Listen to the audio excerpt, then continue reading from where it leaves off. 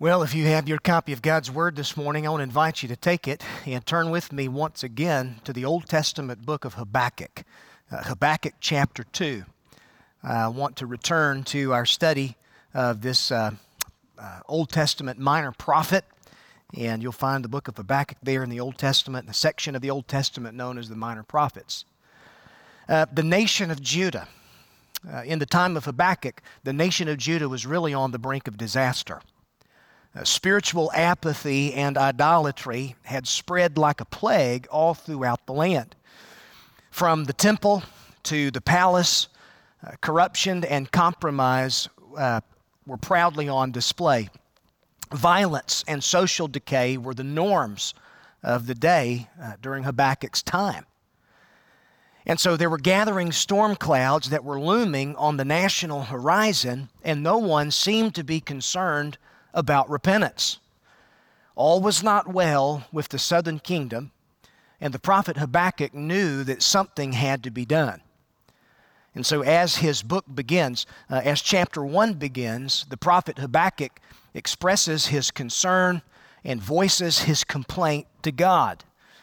He had been greatly burdened by all that he had witnessed in Judah. And the Lord shows the prophet that he would most certainly deal with the sin of his people, but he tells Habakkuk that he really wouldn't like the way that he would go about it, because the Lord answers his prayer, but Habakkuk will not like the answer. And God tells Habakkuk, if you think you're uncomfortable now, you've really not seen anything yet. I'm about to do a work that you would not believe if I told you. And then God says that he's going to raise up the Chaldeans or the Babylonians, and they're going to sweep across the world, and they're going to carry away the people of Judah into captivity. And so God's chastening of his people involved raising up a nation that had been even more wicked than the people of Judah had been. And these Chaldeans are going to be an instrument of judgment in the hands of God. And so God says to the prophet, I'm raising them up. Things were bad, but they're about to get worse. And so Habakkuk then finds himself wrestling with God's sovereign purposes. And that's really what his name means. Habakkuk means to wrestle. It means to embrace. And that's really what we find him doing in the 3 little chapters of this book that bears his name. We find him on his face wrestling with God in chapter 1. God reveals his plans to the prophet in chapter 2 and reminds him of his promise. And then in chapter 3, Habakkuk finally embraces God with surrendered faith and with humble worship. And really the key verse to understanding the message of Habakkuk is found in this 2nd chapter in verse number 4 that says, the righteous shall live by faith. And so really we find Habakkuk's faith being tested in chapter 1. We find God teaching the prophet faith in chapter 2. And then we see a picture of triumphant faith in the 3rd chapter. And so really I want to pick up here in chapter 2 where we last left off as the prophet has said that he would take his stand at his watchpost. So if you're there in Habakkuk chapter 2, find your place with me there in verse number 1. And notice that the word of God says this. Habakkuk says, I will take my stand at my watchpost and station myself on the tower and look out to see what he will say to me and what I will answer concerning my complaint. In other words, the prophet has voiced his complaint in chapter 1, and now he's saying, I'm just going to get still, and I'm going to see what God might have to say to me by way of revelation. Verse 2 says that the Lord answered me, write the vision and make it plain on tablets so that he may run who reads it. For still the vision awaits its appointed time. It hastens to the end. It will not lie. If it seems slow, wait for it, for it will surely come. It will not delay. Now, verse 4 says this, behold, his soul is puffed up. Some translations say it this way, behold the proud. His soul is not upright within him. But the righteous shall live by faith. So in verse 4, God is distinguishing between two different ways of living. There's the way of pride, which is the human default position. And then there's the way of faith. And God says that the righteous will live by faith. Now I want to stop reading there. And I really want to speak to you this morning from this subject, the forward look of faith. Here in this second chapter of Habakkuk, really all the way through verse 20, we find what I'm calling the forward look of faith, as God is teaching the prophet Habakkuk the importance of faith, and then he reveals to the prophet what he's going to do, even to the Babylonians, whom he's using as an instrument of chastening in his hands. So Habakkuk says, I'm going to get alone with God. I'm going to assume a posture of faith. And that's what he does here as chapter 2 begins. He begins to back away from the problems that he's been worried about, and he determines to leave them in the hands of God. And he determines to trust God's word on the matter rather than his own reasoning. And by the way, that's what faith always does. Faith is simply responding to God's word. Faith is submitting to what God himself initiates. It's not a blind leap into the dark. It's not believing in spite of a lack of evidence, but rather faith is confidence in God that shows up in this willingness to listen to God and his word and then obey what God has to say.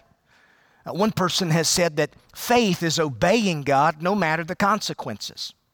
It's acting upon God's truth as he's revealed his truth in his word.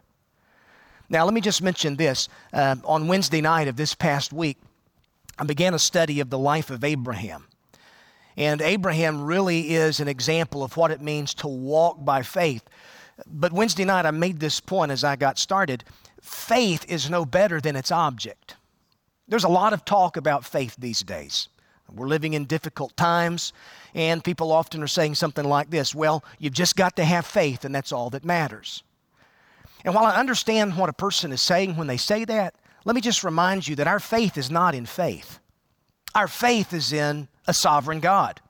Our faith is in the Son of God, the Lord Jesus Christ. And a person's faith is no better than the object of his or her faith. And so faith is this conviction that something is actually true in spite of the evidence that sometimes screams to the contrary. It's the assurance that something is true even when it can't be physically perceived. And so Habakkuk is learning this, and Habakkuk becomes an example of this in this second chapter. He doesn't know the details of the future, but he's going to trust God and what God is going to reveal. He places his faith in God's word and in God's character, and he's going to trust the Lord to do what's right while keeping his promises, working out his purposes. And so what we find here in this second chapter is what I'm referring to as the forward look of faith. Now I want you to notice that it involves a few things. To begin with, notice with me that it involves the priority of God's word. The priority of God's word. And that's largely what we find here in really the first four verses. Habakkuk is waiting for a word from God. And when that word comes, listen to what God has to say to him. God says, write the vision. I'm going to reveal to you what I'm about to do, and I want you to write it down so that it can be read by all. And so this vision that's being referred to here in the second verse, it's that of the coming Babylonian invasion and how ultimately it's going to serve the purpose of God to correct his wayward people. And that word vision there is a very important word. It translates a Hebrew noun that refers to a revelation by way of a vision. The emphasis is on divine communication. It's not so much the vision itself as it is the message that God is conveying to the prophet by way of this vision. And so it means the answer that Habakkuk is given. It comes not as the result of his own insight. It's not the result of his own intellect. The answer that God gives Habakkuk comes by way of revelation. God is giving to the prophet his word on the matter, and the prophet was to write it down. He was to make it plain so that it could be understood and then circulated among God's people. So this vision involved God speaking. It involves the prophet writing down what was spoken, and then it involves other people coming along and reading it. So God is speaking then to Habakkuk first. He's revealing to the prophet his word for his people. In fact, that's how you and I have a copy of God's word all of these years removed from the fact. It means that God's word is breathed out by God. That's what that word inspiration means. The Apostle Paul told Timothy that Scripture is given by inspiration of God. God breathed the Scriptures. Peter says that no prophecy ever came by the will of man, but men of God spoke as they were moved by the Spirit of God. And that just simply means that by means of His Spirit, God revealed to His prophets His Word in the Old Testament. He does the same thing through the apostles in the New Testament. And so God is speaking truth to Habakkuk, and then he tells Habakkuk to write down what was spoken, make it plain. And the idea is God wants everybody to understand what he's about to do. And so this writing would be permanent so that each passing generation could read what had been revealed to the prophet. It was to be made plain on tablets, written in a way that anyone could read it. And so basically God is saying, Habakkuk, I'm going to give you my word. I want you to write it down, and I want you to write it so plainly that anyone who reads it will immediately understand it and spread it all throughout the land. And so this shows me that the forward look of faith involves trusting God's word over our own faulty reasoning. Habakkuk was having a hard time understanding how God could use a wicked nation like the Babylonians to punish his own people. But Habakkuk's not left to his own reasoning here. He doesn't place his confidence in his own ideas or opinion or his own reasoning here. God is giving him his word on the matter, and Habakkuk is to stake his confidence in God's word. That's why the scripture says we're to trust in the Lord with all of our heart. Lean not unto your own understanding. In all your ways acknowledge him, and he will direct your paths. You know, it's easy for us to want to put all of our confidence in how we feel about a matter. In fact, this is the result of postmodernism in so many ways in today's society. We're sort of programmed to want to think by way of feeling and to walk by sight. And yet, the way of faith is opposite of this. The Christian life means that I walk by faith and not by sight. I walk by faith in what God himself has revealed and what God has said in his word, not by sight, not by how I feel over a given matter, not on the basis of what society around me says about a given matter, but what God himself has spoken. And so that's what Habakkuk is doing here. And so someone says, well, why is it that it's so easy for us to want to walk by sight rather than faith? Well, the reason's our pride, folks. We rely on our own reasoning rather than faith in the revelation that comes from God because of human pride. And that's the default position of fallen humanity. And so God has revealed himself in many ways, and yet we've got to have him open our eyes that we might be able to see his truth. And so Habakkuk then is in this place of trust. God opens up his eyes and gives him a revelation of what he's about to do. And Habakkuk needed the forward look of faith. Reminds me of what the psalmist says in Psalm 46, verse 10. Be still and know that I am God. I will be exalted among the nations. I will be exalted in the earth. It's hard for us to get still. We're often restless. We're often responding to the circumstances that we're in, and we are often trying to find some kind of solid ground, and God comes along and says, listen, just be still and know that I'm God. I'm going to be exalted in the earth. It was a lesson that the prophet Elijah had to learn. After the showdown with the prophets of Baal there on Mount Carmel, Elijah was sure that revival was about to come to Israel. And so he's on the mountaintop of victory in 1 Kings chapter 18. Jezebel puts out a hit on his head, and in the very next chapter we find Elijah in the valley of despair, wondering what God is up to. And God's going to take the prophet Elijah all the way to a cave on Mount Horeb, and God's going to reveal himself to Elijah and speak to Elijah in the form of a still small voice. And here's what he's going to say. He's going to say, Elijah, the world is not over. I'm on my throne, and I've got work for you to do. Now, that's a word for us even now, isn't it? Be still. Know that I'm God. Your circumstances may not be what you want them to be right now, as you're not able to leave your house or go to a restaurant or go to school or do whatever. But listen, be still and know that I am God. Put all of your confidence in me and quit trying to respond to the emotion of your circumstances, because that will do nothing but lead you to the perpetual roller coaster ride of emotionalism in life. You've got to have something that you can stake your life upon. And God says, be still and know that I'm God. The forward look of faith places all of its confidence in God as He's revealed Himself in His Word. And I trust Him to do what's right even when I don't understand it. That's what Habakkuk is having to learn here in this chapter. So that's the priority of God's Word. There's a second thing that I want you to see, and it's simply this. The forward look of faith involves the pronouncement of God's judgment. Now, I'm not going to get into all of this, but if you really read the rest of chapter 2, most of this second chapter is the pronouncement of God's judgment against the wicked Babylonians. So put yourself in Habakkuk's sandals for just a minute. He's having a hard time reconciling how God is going to use wicked Babylon as an instrument of judgment and chastening against his own people, Judah. Judah had been sinful. Judah had been disobedient. Judah had even given themselves over to idolatrous worship.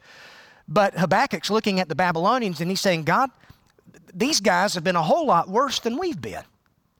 How is it that you really are going to be justified in using an even more wicked nation to judge the sin of your own people? It was something that Habakkuk couldn't quite understand with his own intellect and reasoning. Remember back up in chapter 1, he says to God, Lord, you have purer eyes than to see evil. You can't look upon wrong. Why do you idly look at traitors and remain silent when the wicked swallows up a man who's more righteous than he? So he's saying, God, you are using these Babylonians, but what are you going to do about their sin? What are you going to do about them? And so in chapter 2, God is giving the prophet reassurance. He's saying, listen, you just trust me. You remember the righteous lives by his faith. You trust me, trust my character, but let me give you my word on the matter. The Babylonians are going to experience judgment too.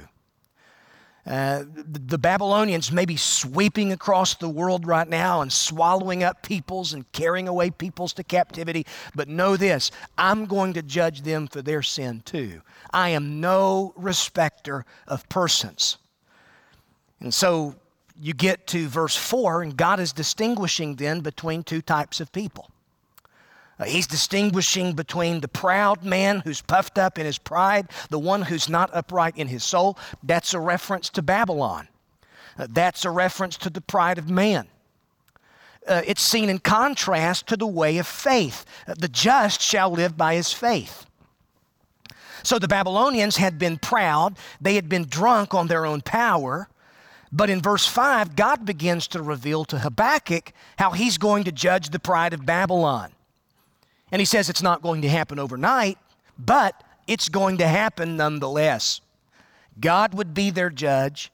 God would pour out wrath upon their sin. One of the greatest books I think that I've ever read in my Christian life has been the book that J.I. Packer wrote, Knowing God. And J.I. Packer said something about the judgment of God and the wrath of God. Listen to this. He said, there are few things stressed more strongly in the Bible than the reality of God's work as judge. That word judge is a word that's often applied to God all throughout the pages of Scripture. Now, I know it may not be pleasant for us to think about. We think of God as our Father, and that's true if you're a believer, if you're in Jesus Christ. If you're a believer, God is your Father. We like to think about the love of God and how true that is. God so loved the world that He gave His only begotten Son. But folks, let me tell you something. God is just as much a judge as He is Father. God is just as much holy as He is a God of love, a God of mercy, a God of grace.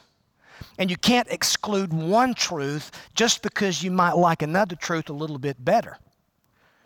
God is judge, and that's the truth that's being conveyed here in Habakkuk chapter 2. When Abraham interceded for Sodom, a city marked for destruction, the Bible says that he cried out to God in Genesis chapter 18, and here's what he said. He said, "Will not the judge of all the earth do what is right?" God is the judge of all the earth. There's no one beyond the scope of His judgment. There's no one who will escape standing before Him on that final day. The psalmist said it this way in Psalm 75, "When the earth totters and all of its inhabitants, it is I who keep steady its pillars." It is God who executes judgment, putting down one and lifting up another. In the hand of the Lord, there's a cup with foaming wine, fully mixed, and He pours it out, and all the wicked of the earth shall drain it down to the dregs. The writer of Hebrews says that God is the judge of all. He's a consuming fire. He hates with holy and perfect hatred all that's opposed to His moral character. By means of His character, by means of who He is, God hates sin, and He must punish sin as an extension of His justice. Now let me tell you something. As a believer, that's something that you can look forward to in faith. The fact that God is Lord, that God is judge, that God will ultimately judge the pride of man. And what that does is it keeps you from thinking that you've got to take matters into your own hands to deal out retribution on someone who has wounded you deeply. As a believer, as someone who understands that God is judge, that God is Lord, you can leave judgment in His hands. You go all through Scripture and you see this truth illustrated. God judged Adam and Eve and banished them from the Garden of Eden as He pronounced His curse on a fallen world. God judged the wicked of Noah's day and sent a flood to wipe out that generation. He judged the cities of Sodom and Gomorrah. He judged Pharaoh and the Egyptians in the form of 10 plagues before he brought his people out of bondage. He judged the Israelites for their unfaithfulness to Him even after they had entered the promised land. God judged the northern kingdom, and He used Sennacherib and the Assyrians to carry away the 10 northern tribes into exile. He judges the southern kingdom by raising up Babylon, just as He tells Habakkuk that He's going to do. And listen to this. God says the time would come when He too would judge the pride of Babylon, because God is no respecter of persons. And so really verses 6 through 20 here in Habakkuk chapter 2, it makes up what a lot of Bible scholars refer to as a taunt song. And a taunt song often began with just this simple little interjection, the word woe or alas. In fact, we see something similar in the New Testament in Matthew chapter 23. In that chapter, Jesus denounces the pride and the hypocrisy of the scribes and the religious leaders and the Pharisees, and He pronounces several woes against the scribes and the Pharisees. And so that word woe then, it's a warning of coming judgment. We see this here in Habakkuk chapter 2. In this vision that the Lord gives the prophet, God pronounces woe upon 5 specific sins that characterized the Babylonian Empire. And so what exactly would God judge Babylon for? Well, you can look through chapter 2 and you'll see that word woe there mentioned 5 times, and it sort of represents 5 separate headings. And the first woe that is pronounced against Babylon, God is going to judge them for their stolen increase. Verse 6, woe to him who heaps up what is not his own. He loads himself down with pledges. And God says, will not your debtors suddenly arise, and those awake who will make you tremble? You'll be spoil for them. Because you've plundered many nations, all the remnant of the peoples will plunder you for the blood of man and violence to the earth, to cities and all who dwell in them. So this is just God's way of saying, listen, what goes around comes around. What Babylon is doing to the surrounding nations and taking for themselves what does not belong to them, God says, I'm going to visit their own sin on their own heads. They had taken for themselves what was not theirs to take. By extortion, they had stockpiled for themselves wealth and material gain, and the time would come when God would plunder them. That's what he's saying here. So woe to their stolen increase. And then God says, I'm going to judge them for their injustice. That's the second woe. You see this in verses 9, 10, and 11. Woe unto him who gets evil gain for his house, to set his nest on high. It's this idea, this false sense of security. Babylon prided itself on its military might and its power. It swept across the earth. They worshiped the works of their own hands. They lived with this false sense of security.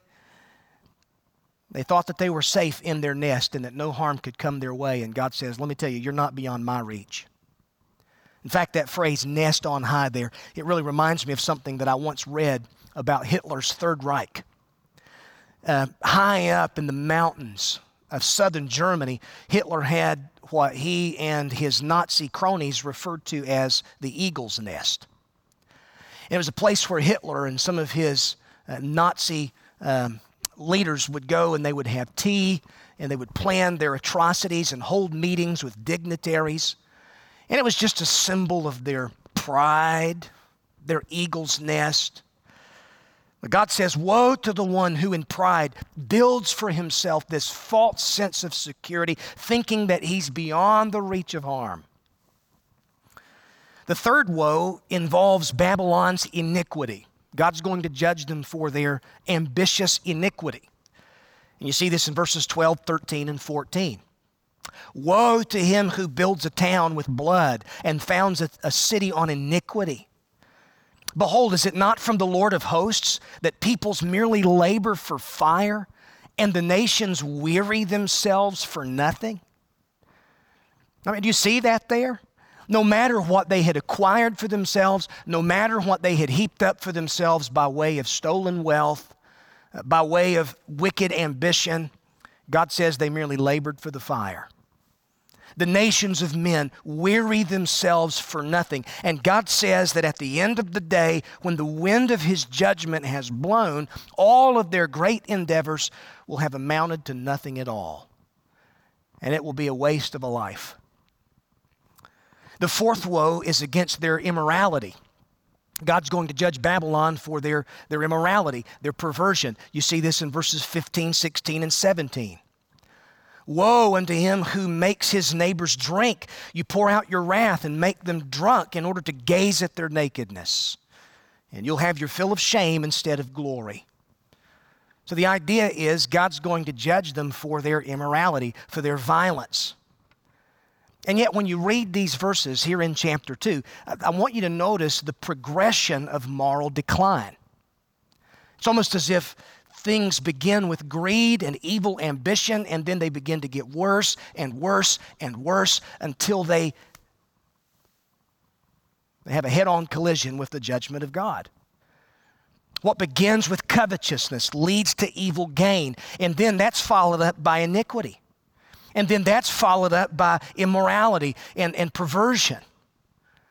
It's this idea of, it's what Paul says in Romans chapter 7 of how sin becomes exceedingly sinful. That's true often in an individual's life. That's true in the lives of human society. It sounds a lot like Romans 1 as Paul describes God's judgment on unrighteousness, which, keep in mind the whole context of Romans chapter 1. Romans chapter 1 verse 17, the Apostle Paul quotes from Habakkuk chapter 2 verse 4. The righteous shall live by faith. And then, just as here in Habakkuk chapter 2, God begins to pronounce judgment on the pride of Babylon, Romans chapter 1, verse 18 sort of begins this explanation of the wrath of God on proud, unbelieving human society. The wrath of God is revealed from heaven against all ungodliness and the unrighteousness of men who suppress the truth, who hold down the truth, who try to ignore and despise the truth, and they do so in unrighteousness. And then Paul just goes on this descriptive explanation of the wrath of God as it's been revealed from heaven. Someone says, well, what does wrath mean? What do you mean when you refer to God's wrath or His judgment? Listen to this. God's wrath means that there is never a time when God is not reacting to sin. By means of His character, God, His holy character, God He sets Himself against sin. In Romans 1, what does He do? Well, 3 times you find this phrase. And the phrase is this: God gave them up. God gave them over. It means that part of His judgment involves God unleashing proud unbelievers to pursue the sinful dictates of their heart and then reap the consequences of it. God, being the perfect gentleman that He is, will come along and say, okay, you want to live your life that way? You want to pursue this, which is contrary to my design, which is contrary to my truth? I'm going to let you do it, but no, I'm going to let you reap the consequences of choosing to live that way. And the consequence is that human society begins to unravel until it tears itself apart. God removes His hand of restraint and gives society over to a reprobate, debased mind. The 5th woe that God pronounces against Babylon involves idolatry. God's going to judge them for their idolatrous system. Verse 18, what profit is an idol when its maker has shaped it? Or a metal image, a teacher of lies. Its maker trusts in his own creation when he's made speechless idols. Now listen to this. God says, woe unto him who says to a wooden thing, awake. Or to a silent stone, arise. Can this teach? He says, behold, it's overlaid with gold and silver, and there's no breath in it. It can't save you. The works of your hands that you enshrine, that you worship, that you live for, God says it can't save you from judgment. You say, well, idolatry was true of them, but now we live in such a sophisticated time, all these years removed, and surely idolatry is no longer a problem. Let me tell you what idolatry is. Idolatry is just simply you living your life apart from God and finding your security and your strength in a God substitute. That's what idolatry is. Idolatry, it's not just one of many sins. In reality, it's the one sin from which all the other sins come. It's the enthronement of self. It's the worship of what I can build with my hands, what I think that's going to bring me satisfaction. Idolatry is the worship of the creation over the Creator. And so Habakkuk is puzzled. He's puzzled about the pride of these Babylonians, and God says, listen, I'm going to deal with Babylon in my own time. Now, you don't have to turn there, but Daniel chapter 5. Daniel chapter 5 reveals that it would be more than 50 years after Habakkuk's vision here that King Belshazzar of Babylon was holding a drunken feast for 1,000 of his Babylonian lords. And in the midst of that feast, the finger of God began to write something on the wall of his palace. And it spelled out a message of judgment. And here's what it said: Mene, Mene, Tekel, Upharsin. And the king called for Daniel, who then begins to explain it to Belshazzar in Daniel chapter 5, verse 26. Daniel says, this is the interpretation on the matter. That word Mene, God has numbered the days of your kingdom and He's brought it to an end. Tekel, you've been weighed in the balances and you've been found wanting. Upharsin, the word means your kingdom is divided and it's given to the Medes and the Persians. Now, did you know that it was that very night that Belshazzar of Babylon was killed and his kingdom went to Darius the Mede? And folks, I'm telling you all of that to just simply say this. The mills of God grind slow, but they grind exceedingly fine. And lest we think that this was true of them, you better take heed lest you fall. Better take heed lest you fall. Folks, let me just say this. I love my country with all of my heart. I want to be as patriotic as I can be. I pray for our country. I pray for our president. I pray for Congress. I pray for the leaders of our country. I believe that the United States of America is the greatest country on the face of the earth. But at the same time, I can't ignore the fact that America has been the biggest purveyor of pornography in the world. And we've outsourced pornography all over the world. Do you not think that the chickens are going to come home to roost at some point? And I don't think for one second that it's ironic that in January of this year, the governor and the mayor of New York lit up the top of the New World Trade Center in pink to commemorate the most expansive abortion right legislation that has ever been passed in our country's history. And 2 months after that, we find ourselves in perhaps the biggest national crisis of our lifetime. Are you saying, well, coronavirus is the judgment of God on America's sin? I'm not going to go as far as to say that. But let me just simply say this. God is always judging sin. And at some point, our chickens will come home to roost. And that's why we've got to cry out to God in repentance as a nation of people. Do we think that God has just changed his mind over what constitutes sin all of these years removed? No, God's not changed his mind. The more that things change, folks, the more that they stay the same. We live in a technologically advanced society. Human society is more technologically advanced than it's ever been. But folks, let me tell you, we're still morally in the gutter. And we need the grace of God. We need the gospel of Jesus Christ. We need redemption and salvation that's found only in the cross of the Lord Jesus Christ. So the forward look of faith involves the priority of God's word. It involves the pronouncement of God's judgment here in this second chapter. But let me just give you a final thing here. And I want you to notice how it involves the promise of God's kingdom and God's rule. Because in the midst of this passage where God is declaring his judgment on Babylon, there are 3 wonderful words of assurance that God gives the prophet and that God gives his people. And that first word of assurance is there in verse number 4. It's the word of grace. Habakkuk is given the assurance of God's grace. Yeah, the proud, his soul is puffed up inside of him, but the righteous will live by his faith. That means that through faith in Christ, you can be declared righteous. You can be forgiven. You can find safety in the midst of storm. As the judgment of God was poured out on the Lord Jesus Christ in your place, you can be saved, you can be forgiven, you can be saved from wrath. So Habakkuk is given the assurance of God's grace. And then you get down to verse number 14. And in the context of God saying, yes, the nations of the world weary themselves for nothing. Man builds his empire. It's founded and rooted in his pride. He wearies for nothing but flames and fire. But verse 14, God says the earth will be filled with the knowledge of the glory of the Lord as the waters cover the sea. That's the promise of God's glory. That's the assurance that Habakkuk can have in the glory of God. The fact that God is sovereign over the nations of men.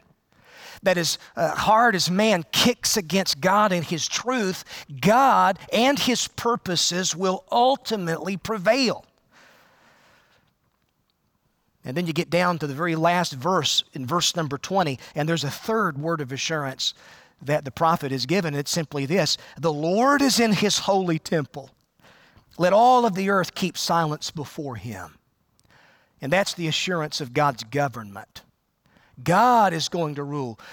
God is concerned about his kingdom. And the day is coming when Jesus Christ is going to come back and he's going to establish his kingdom. And nothing can thwart this kingdom purpose of our God. Now, folks, that's something that as believers we can look forward to in faith. The world may crumble away around us. Society may be paying a steep price for sin. All that we know and all that we love may vanish before our eyes. But God tells the prophet, the righteous shall live by his faith. The righteous lives his or her life with the forward look of faith. Why? Because all of the earth is going to be filled with the knowledge of the glory of the Lord as the waters cover the sea. The Lord is in his holy temple, and let all earth keep silent before him. Reminds me of the second psalm. In Psalm 2, God says this, as for me, I have set my king on Zion, my holy hill, and I will declare the decree. The Lord said to me, you are my son. This day have I begotten you. Ask of me, and I will give you the nations for your inheritance, the ends of the earth for your possession. The kings of the earth may plot, they may scheme, they may despise the truth, they may be inflated with ego and pride and pursue things that are contrary to God's ways, but God says, listen, let me just remind you, I've got the last word. And folks, let me tell you, never in my life have I seen so many people living in the grip of fear as people are living in fear even now. For those who have nothing to look forward to in eternity, I understand it. I understand their fear. This life is all that they know. This life is all that they hold near and dear. The rewards of this life is all that they have. But it ought to be different for those of us who claim Jesus Christ as our King. Now let me tell you something. This is not the end of the world for us. You don't have to cave in to the fear and the fear-mongering that's out there. You know, right now, there's people are kind of in a couple of different extremes. On one extreme, you've got fear-mongers who say, listen, we ought to just go in our house, close the doors, close the blinds, and never go back out in public again. And then the other extreme, you've got some who are ready to protest in the streets. But somewhere along the way, God's people have got to live with the forward look of faith that says, you know something, we know the King. We know how all of this is going to come out in the end. And our God wins. The Lord Jesus Christ, the day is coming when all of the kingdoms of this world belong to our Lord and his Christ, and he will reign forever and ever. And I long for that day. I look forward to that day. So until then, waters may rise, societies may crumble, evil may grow worse, but the forward look of faith understands that Jesus Christ and the purposes of God will ultimately prevail. It recognizes that God's judgment, it's swift when it comes, but his grace is available now to all who would turn to Jesus Christ in faith and in repentance. God's justice demands payment for sin, but in his mercy, he provided a substitute to take that punishment for us. And that's what Jesus Christ did. Romans chapter 5 says that God demonstrates his love toward us in this way, in that while we were yet sinners, Christ died for us. Much more then, having now been justified by his blood, listen to this, we shall be saved from the wrath of God through him. As a believer in Jesus Christ, I've been saved from wrath. I've been saved from judgment, because Jesus bore the wrath of God in my place on the cross. And my friend, let me just say this. If you are not sure that you're saved this morning, it's not by accident that you're watching this message. And I want to encourage you right there where you are, in an attitude of repentance and faith, believe the gospel of Jesus Christ, that he died for your sins, that he rose again from the dead, that he is Lord and that he is Savior. And submit your life to him as Lord and King. Lord, in Jesus' name, I want to thank you for your word this morning. God, thank you for the forward look of faith that you call us to live with as believers. We live in a world, there's all kinds of things that happen. The world changes around us. The world has been a dangerous place since Genesis chapter 3. A world of sickness, a world of pandemic, a world of violence, and all of that is the result of man's sin. And God, being the judge that you are, you must judge sin. But Lord, you're a God of mercy and grace. And the Bible is the story of what you've done in real time by sending your own Son into the world to absorb the wrath of God in the sinner's place.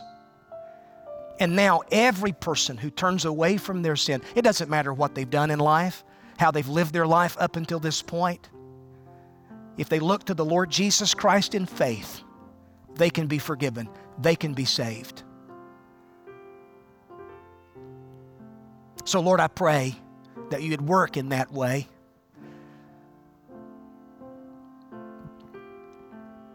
Bring glory to your name, Lord. In Jesus' name I pray. Amen and amen.